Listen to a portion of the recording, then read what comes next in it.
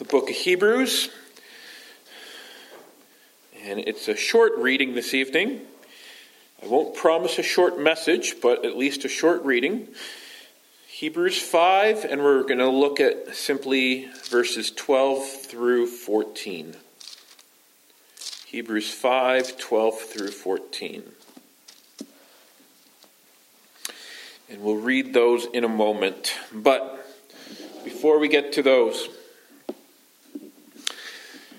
looking out this evening, no doubt everyone at some point in time, save for possibly one person here, has been to a wedding or some sort of grand celebration where there was a lavish meal. What usually comes to my mind is when I think of like a wedding with like a lot of fanfare and a lot of food and follow up and everything. It's usually an Italian wedding. So imagine that we have all been invited to a 12-course meal, and we'll just fill up all those 12 courses with all of your favorites.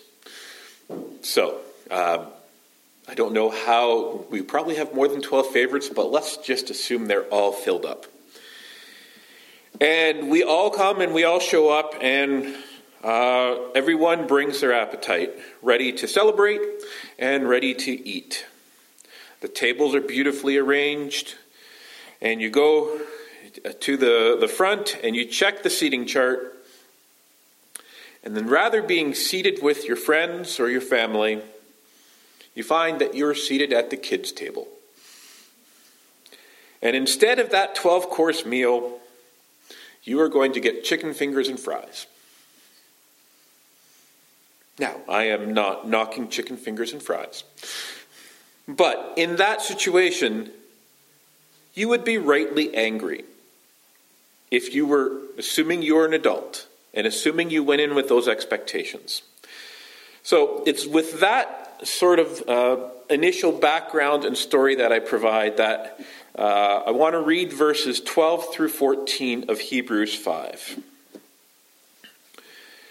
And we read in those 3 verses, "For though by this time you ought to be teachers, you need someone to teach you again the first principles of the oracles of God.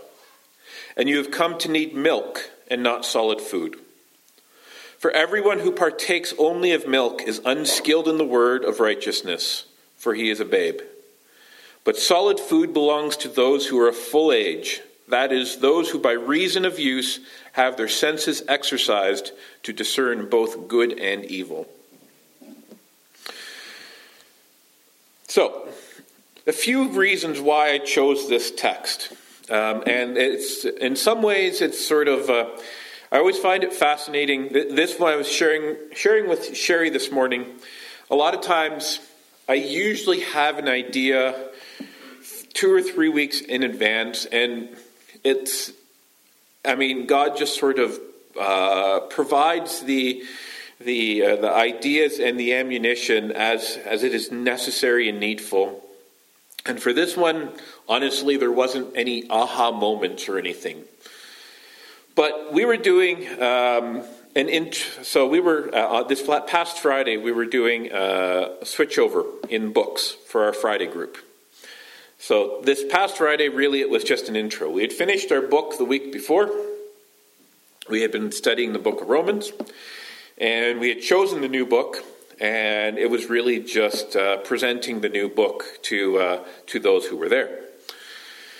And in this case, essentially one of the main things I wanted the kids to know that night was that, the book we chose was one that was focusing on the base knowledge or some of the core arguments and doctrines that we believe.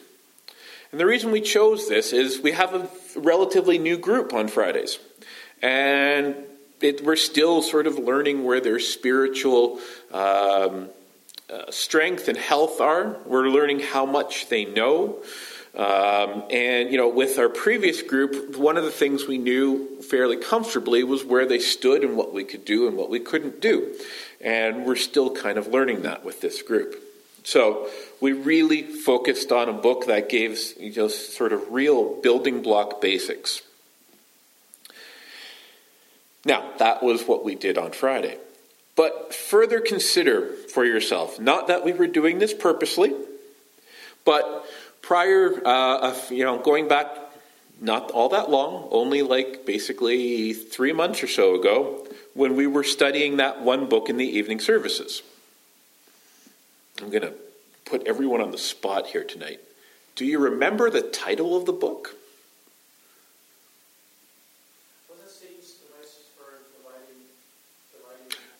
That was what Jesse did in one of his messages. Yes. Fundamentals of the Faith. Yes. The book was called Fundamentals of the Faith. And once again, the reason this was chosen was it was teaching the core elements of what we as believers accept and understand. So we can see here a common thread and focus. And then even further, just to kind of really bring it home, what I can tell you, and I mean many of you probably have had this conversation, but Pastor Jesse, in his ministry, one of the things that he really, really owns and focuses on is pushing that we as individuals and a church are in the Word. That we're growing in our spiritual maturity and that we're growing in our spiritual knowledge. So, I thought it might be a good thing to look at and consider the church that we encounter here in the book of Hebrews. 3 verses, 3 points. So, the first point we see in verse 12 is their current state. And we'll just reread the verses as we reach each point. So, verse 12. For though by this time you ought to be teachers, you need someone to teach you again the first principles of the oracles of God.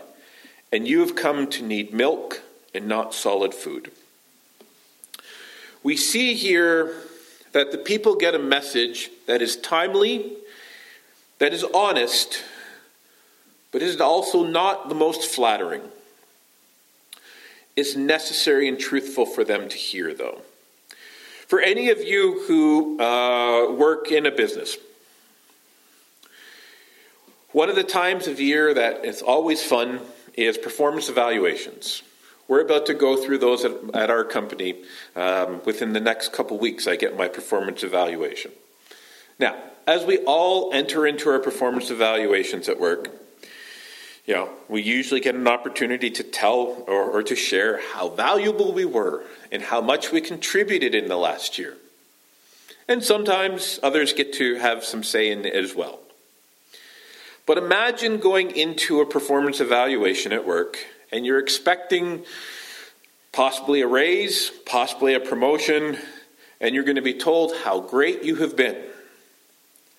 And instead, your manager just completely tears you apart and tells you about all the many ways that you failed in the last year. It's tough to hear. But what we see here is the people of Hebrews are being given and delivered a tough message. Now, my understanding, and I am not, as I do not volunteer myself as the most informed student of all things Bible, my understanding is the writer of Hebrews is somewhat under, well, there's different theories, but in many cases some believe it's from the Apostle Paul. And if it is from Paul, it certainly sounds like Paul in terms of how he would write to his followers.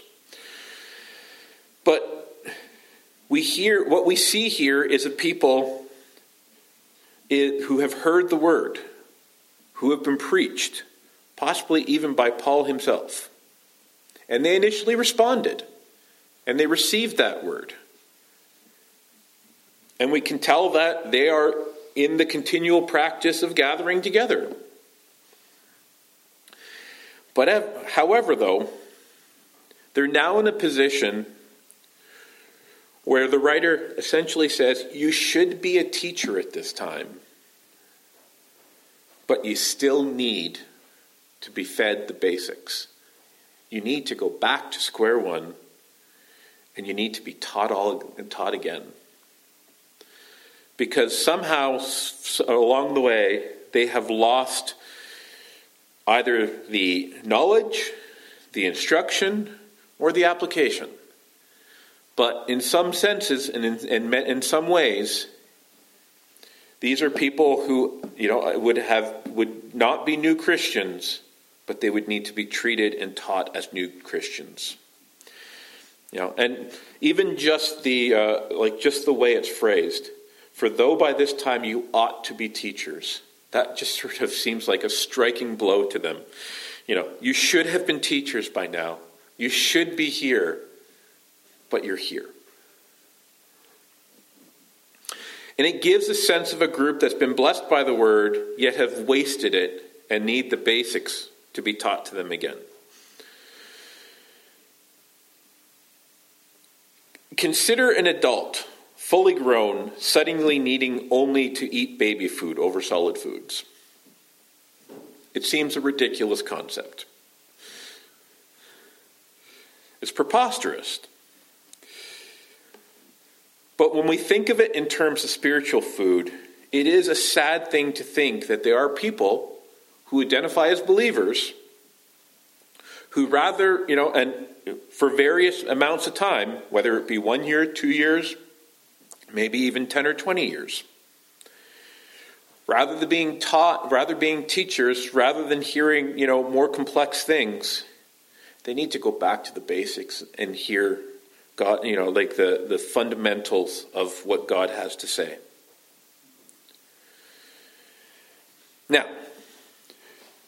rather than just look at this from a past tense with perfect 2020 vision and look at these Hebrew believers and sort of, look and point your finger at them and say, you bad Hebrew believers. I think it's also easy for us as we read through the text, as we read through the Bible, sometimes to look at, even say in the Old Testament, and you see how, the progression of Israel goes. The book of Judges is a great one. We heard a message from it this morning. And as Cheyenne basically said, it was probably the most positive chapter you could find in Judges.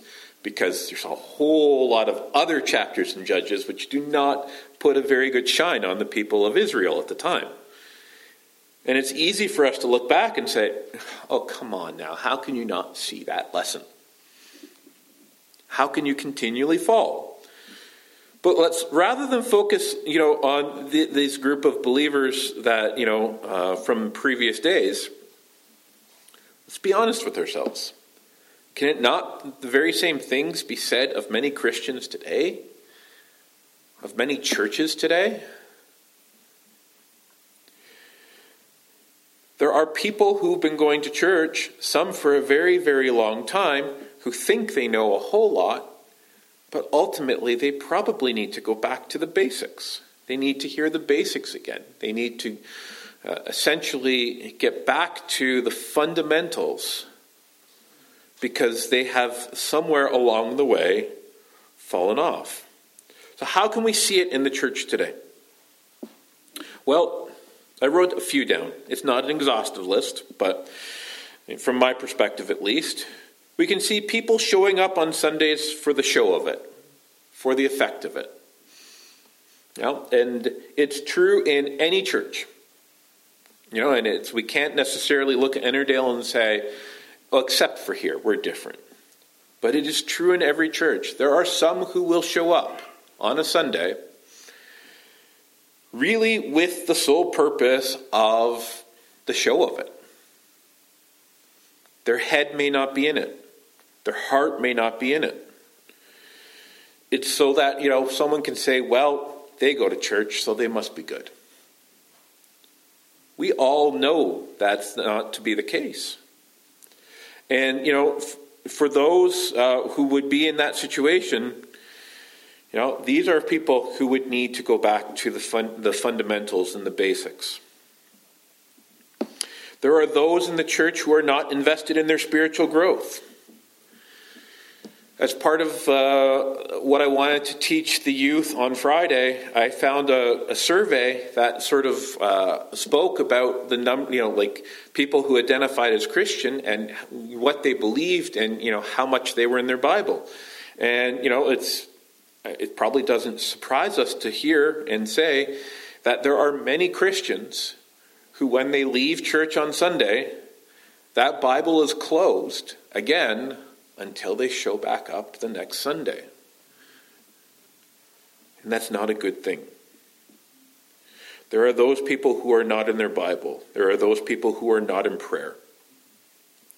And the sad truth is, many of these folks are blissfully ignorant. They do not know it. They think they are fine. They need to hear these words of Hebrews where, and just reading verse 12 once again, for though by this time you ought to be teachers, you need someone to teach you again the first principles of the oracles of God. And you've come to need milk and not solid food. So while it's a sad picture, I think the point that we need to take from this is to look at ourselves look at ourselves in an honest and blunt way and say, is this us in any way? Can we see it, or even is it someone we know that we are close to? And may it not be, but if it is, we need to be honest with ourselves and deal with it. We can't ignore it or overlook it. And if we identify with it in any way, may this scare us. And may it awaken us. Because if Christ were returned today, and to see the church in its current state, there are many people that would not be ready for Christ's return. So, we see the current state. In verse 13, though, he transitions, and we see the picture of the unskilled worker, or the reality of the unskilled worker. And what we read there is, for everyone who partakes only of milk is unskilled in the word of righteousness, for he is a babe. Verse 13, the food analogy is extended. So this analogy of milk and solid food. There are many odd diets today. As many of you would be able to attest to, and if anyone who's actually just had a very cursory view of my shape, you'll know I have never dieted. I probably should. I thought I was good. For the longest time, my metabolism was working for me. And then as I got older, my metabolism stopped working for me, and I started putting on weight. And that first time that, the doctor called me obese, that was hard. That was not an easy thing to hear. But he was right. So there are many odd diets. But imagine a diet fad today that would start where it's like, don't eat solid milk, or don't eat solid food. Meat, vegetables, none of that. Just drink milk. Probably would not be a healthy diet. Probably would not give you everything that you need. Milk in itself is good. An all-milk diet is probably very bad. So, these unskilled workers are portrayed as both ill. Well, these workers are portrayed as both ill and unskilled. Particularly, it says, unskilled in the word of righteousness. So what does that mean? Or, why focus on that? Well, a couple weeks ago, or last week, time goes by real quick. We just did our annual meeting. Now, for those who are relatively new to the process, that was a very quick annual meeting. You have no idea how much you should appreciate that meeting. For those who have been here longer, The longest I think we took in the annual meeting was maybe about 2.5 hours. And part of what we used to do in the annual meeting was everybody who was going to serve in an office on some level, we had to vote them in. So every Sunday school, every usher, every counter, every deacon, name the role, it needed to be voted on. And it took a little time. And if we're honest with ourselves as we look at, Ennerdale today, we have made steps and progress in terms of our workers. If we looked back at those days and looked at our list of workers, there was a number of jobs, but there was only a certain number of names that were down there. And certain people had a lot of jobs. I don't say this as a point of pride. Rob and I almost had a little mini competition going for the longest time to see whose name was on the sheet the most. And it wasn't a healthy competition. So, it's a good and healthy thing for a church to have as diverse and as many workers as possible. But, to the point of this evening, it's not a healthy thing to put unskilled workers in positions of ministry where they might be in a position to teach or to influence or, many other things. It can be a dangerous thing. As I was kind of filling in the gaps to my message this afternoon, I was trying to think of an example of where it could be a dangerous thing to have an unskilled worker in an important role. And I will confess, the first thought that came to my mind is I did not try and think of any biblical examples immediately. The first thought that came to my mind, for those who are familiar with the show, not that I watch this on a regular basis, but I do remember this when a few times I would watch The Simpsons, and I used to watch it a lot more, as a kid. For those who would remember, Homer Simpson's role, the genius that Homer Simpson was the chief officer of nuclear safety.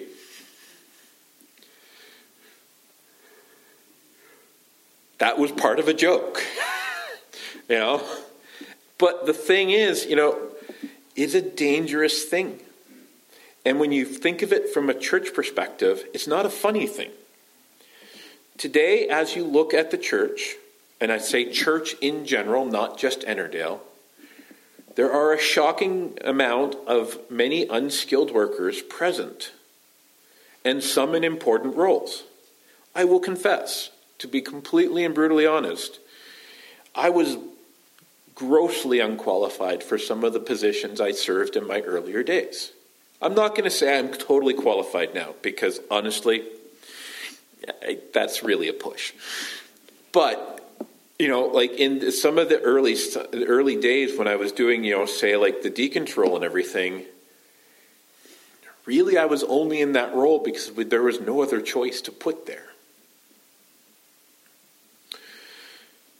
And we have to consider, the damage that can be done by putting unskilled workers in the church in these important roles. Just think of the example of a teacher. Teachers are important people. If you put an unskilled teacher in charge of a group of Sunday school kids, who knows what they learn? Who knows what holes are in their biblical knowledge?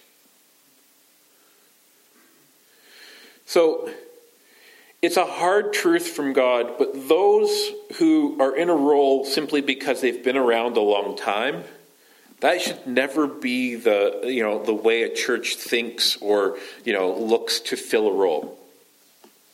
I will say this much, at least in the business context.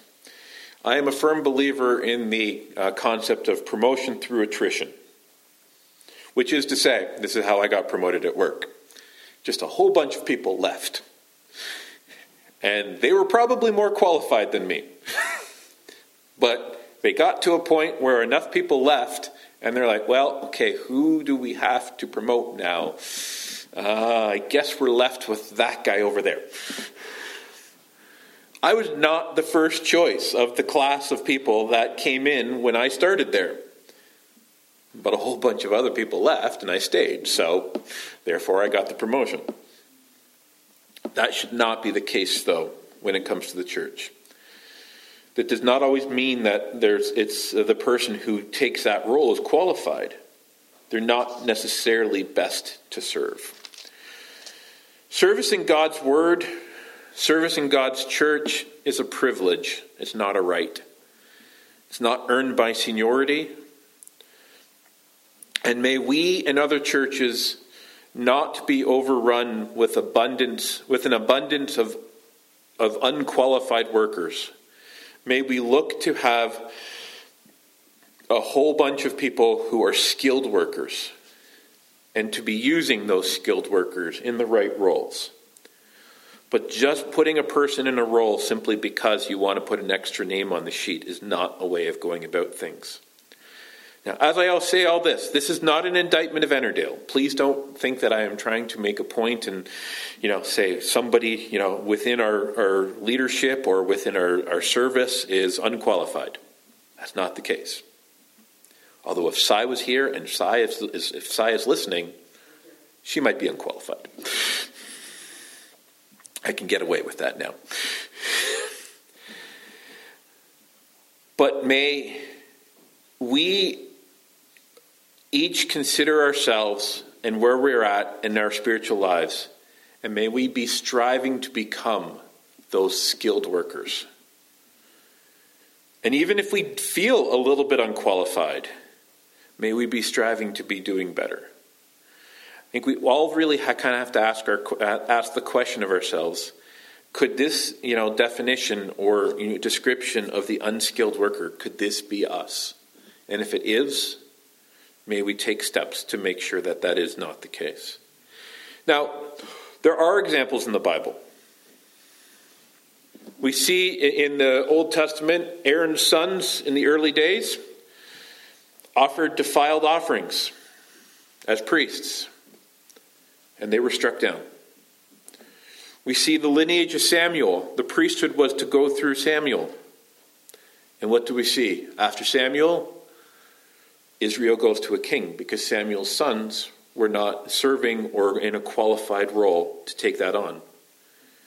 If you read through, the book of Chronicles and Kings, 1st and 2nd, you see of the lineage after David and Solomon.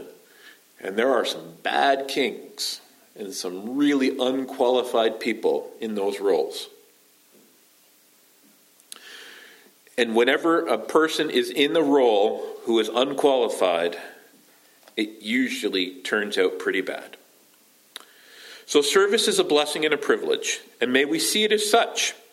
And may we strive to be in service, and may we strive to be worthy of the role of service.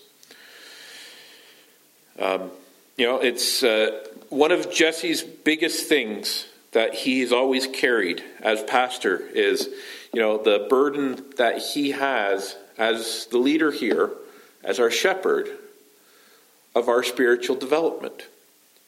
He is more than acutely aware of the Bible's teachings of, its expectations and its, in terms of teachers. And, not everyone is to be a pastor. Not everyone is to be a teacher. Because there are burdens and expectations on those roles. For a person who takes that role willy-nilly and does not understand the expectations that God has and just spews out anything they want in those types of sessions, they are taking on themselves a very particular judgment.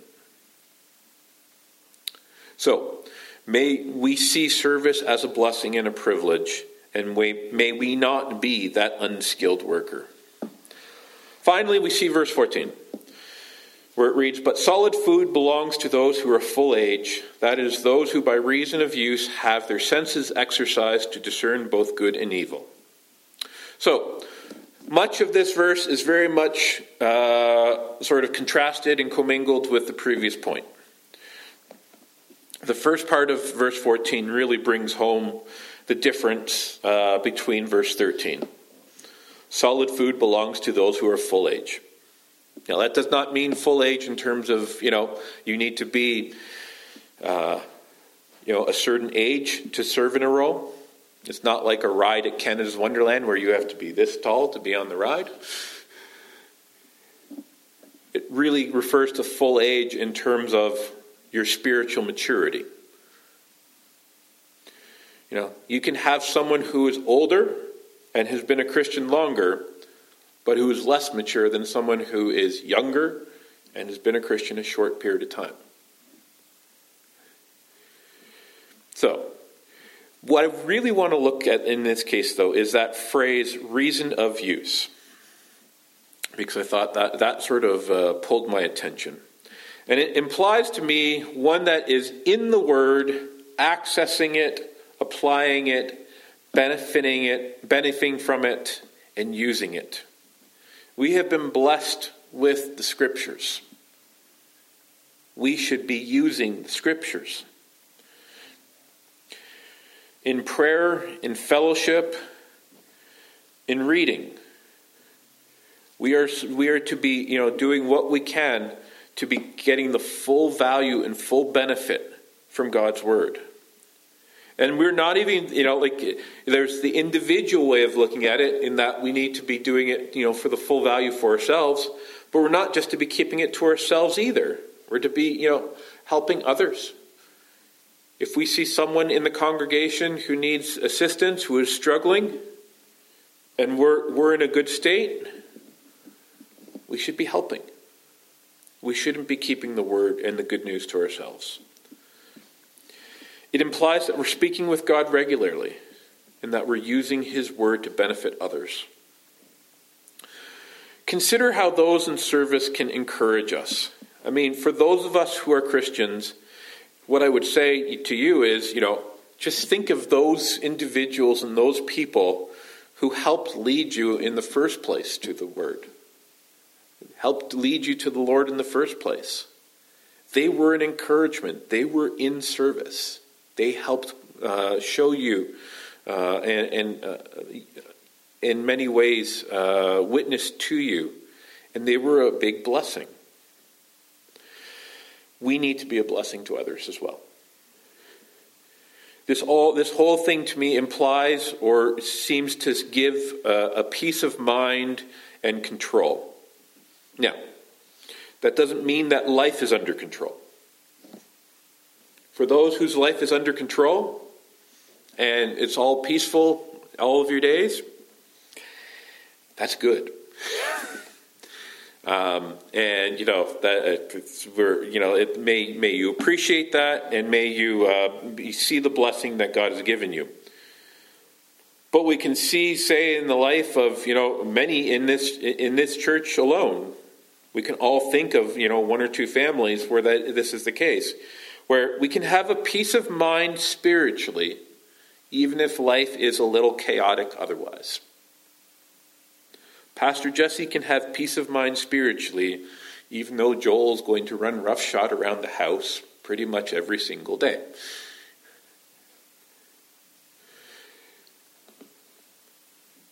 Even though life may be chaotic, with God, life's chaos is somehow, it's sort of a steady normal.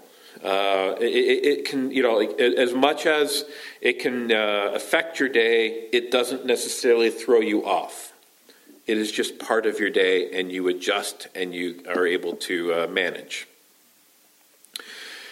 Consider the apostles as they were in the boat, as they were sailing across, and Jesus was sleeping, and the waves, basically got really like there was a storm and the waves built up and they were fearful of their death. That, in a sense, is the chaos of life. But as long as they were by Jesus, all Jesus had to say is, "Peace, be still," to the waves. and the storm was calmed. In a sense, we even in the storms of day-to-day life, we can have a calm and a sense of just sort of rightness with God simply because he blesses us with this. With this, he allows us to have our senses exercised as well to discern good and evil. As Christians and as hopefully workers, may we all have the ability to use God's word to help to discern between good and evil. There are so many people who may be Christians on the surface who do not know what they believe and can be, very easily thrown off and may start to believe something that's not right. We need to have a proper sense of good and evil. This is more so than just a calmness. It gives us vision and it gives us perspective. It allows us to be in the midst of that storm and see calmly where God may be leading us. I've seen this this is somewhat of a tangent here, but I've seen this for those who have heard Rob do his testimony. Rob's life has not been a sea of calm and tranquility.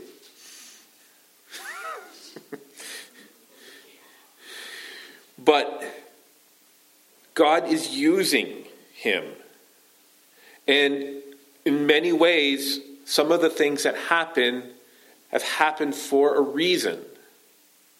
And God is leading it to go to a certain course.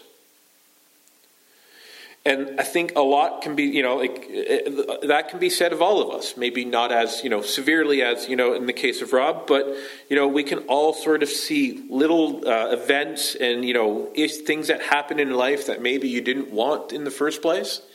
But because it happened, you ended up experiencing something, and that made you stronger because of it. So having this ability to discern between good and evil sometimes does give us the ability that even in the midst of the storm, we can maybe start to see the shore on the other side as we are going to it. We still may be in that midst of that storm, and it still may be very stormy, but we can see where it's leading to.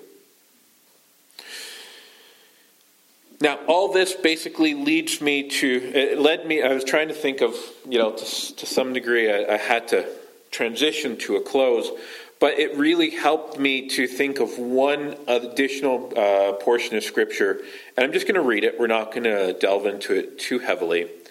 But, this issue of discerning good and evil, what it led me to think of is Proverbs. So if you could turn to Proverbs 1. And we're just going to read the first 7 verses of Proverbs 1. Where it says, "The Proverbs of Solomon, the son of David, king of Israel, to know wisdom and instruction, to perceive the words of understanding, to receive the instruction of wisdom, justice, judgment, and equity, to give prudence to the simple, to the young man in knowledge and discretion.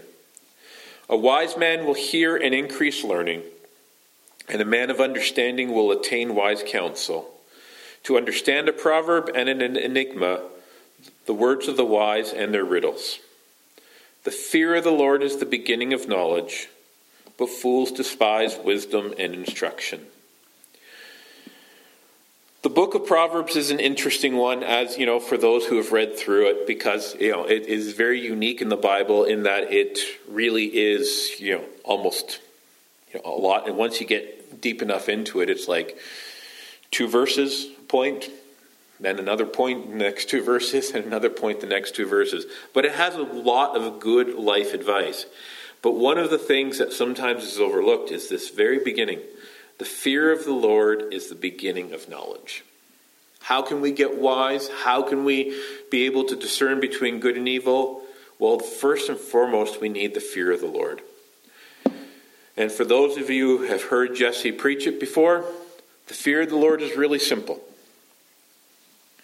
It's not having this, intense fear that God is going to strike you down and that you need to be on your knees and you need to be, living, like looking around your, like looking behind your back, that it may be your last day. It is simply putting God in his perspective in us and ours. It's putting and seeing God as the God the Father, God the Son, and God the Spirit that he is. And is putting us on the proper plane, which is way, way, way down compared to God. And if we do this, and we start to do that, we start to see ourselves in those terms, then we can have that ability to be able to discern between good and evil. We can exercise knowledge, which leads to wisdom. So, in some ways, in what I've said tonight, it may seem a little bit flippant and easy to say, because some may be hearing this and you may be struggling. You may be ardently trying to work through a difficult season of life.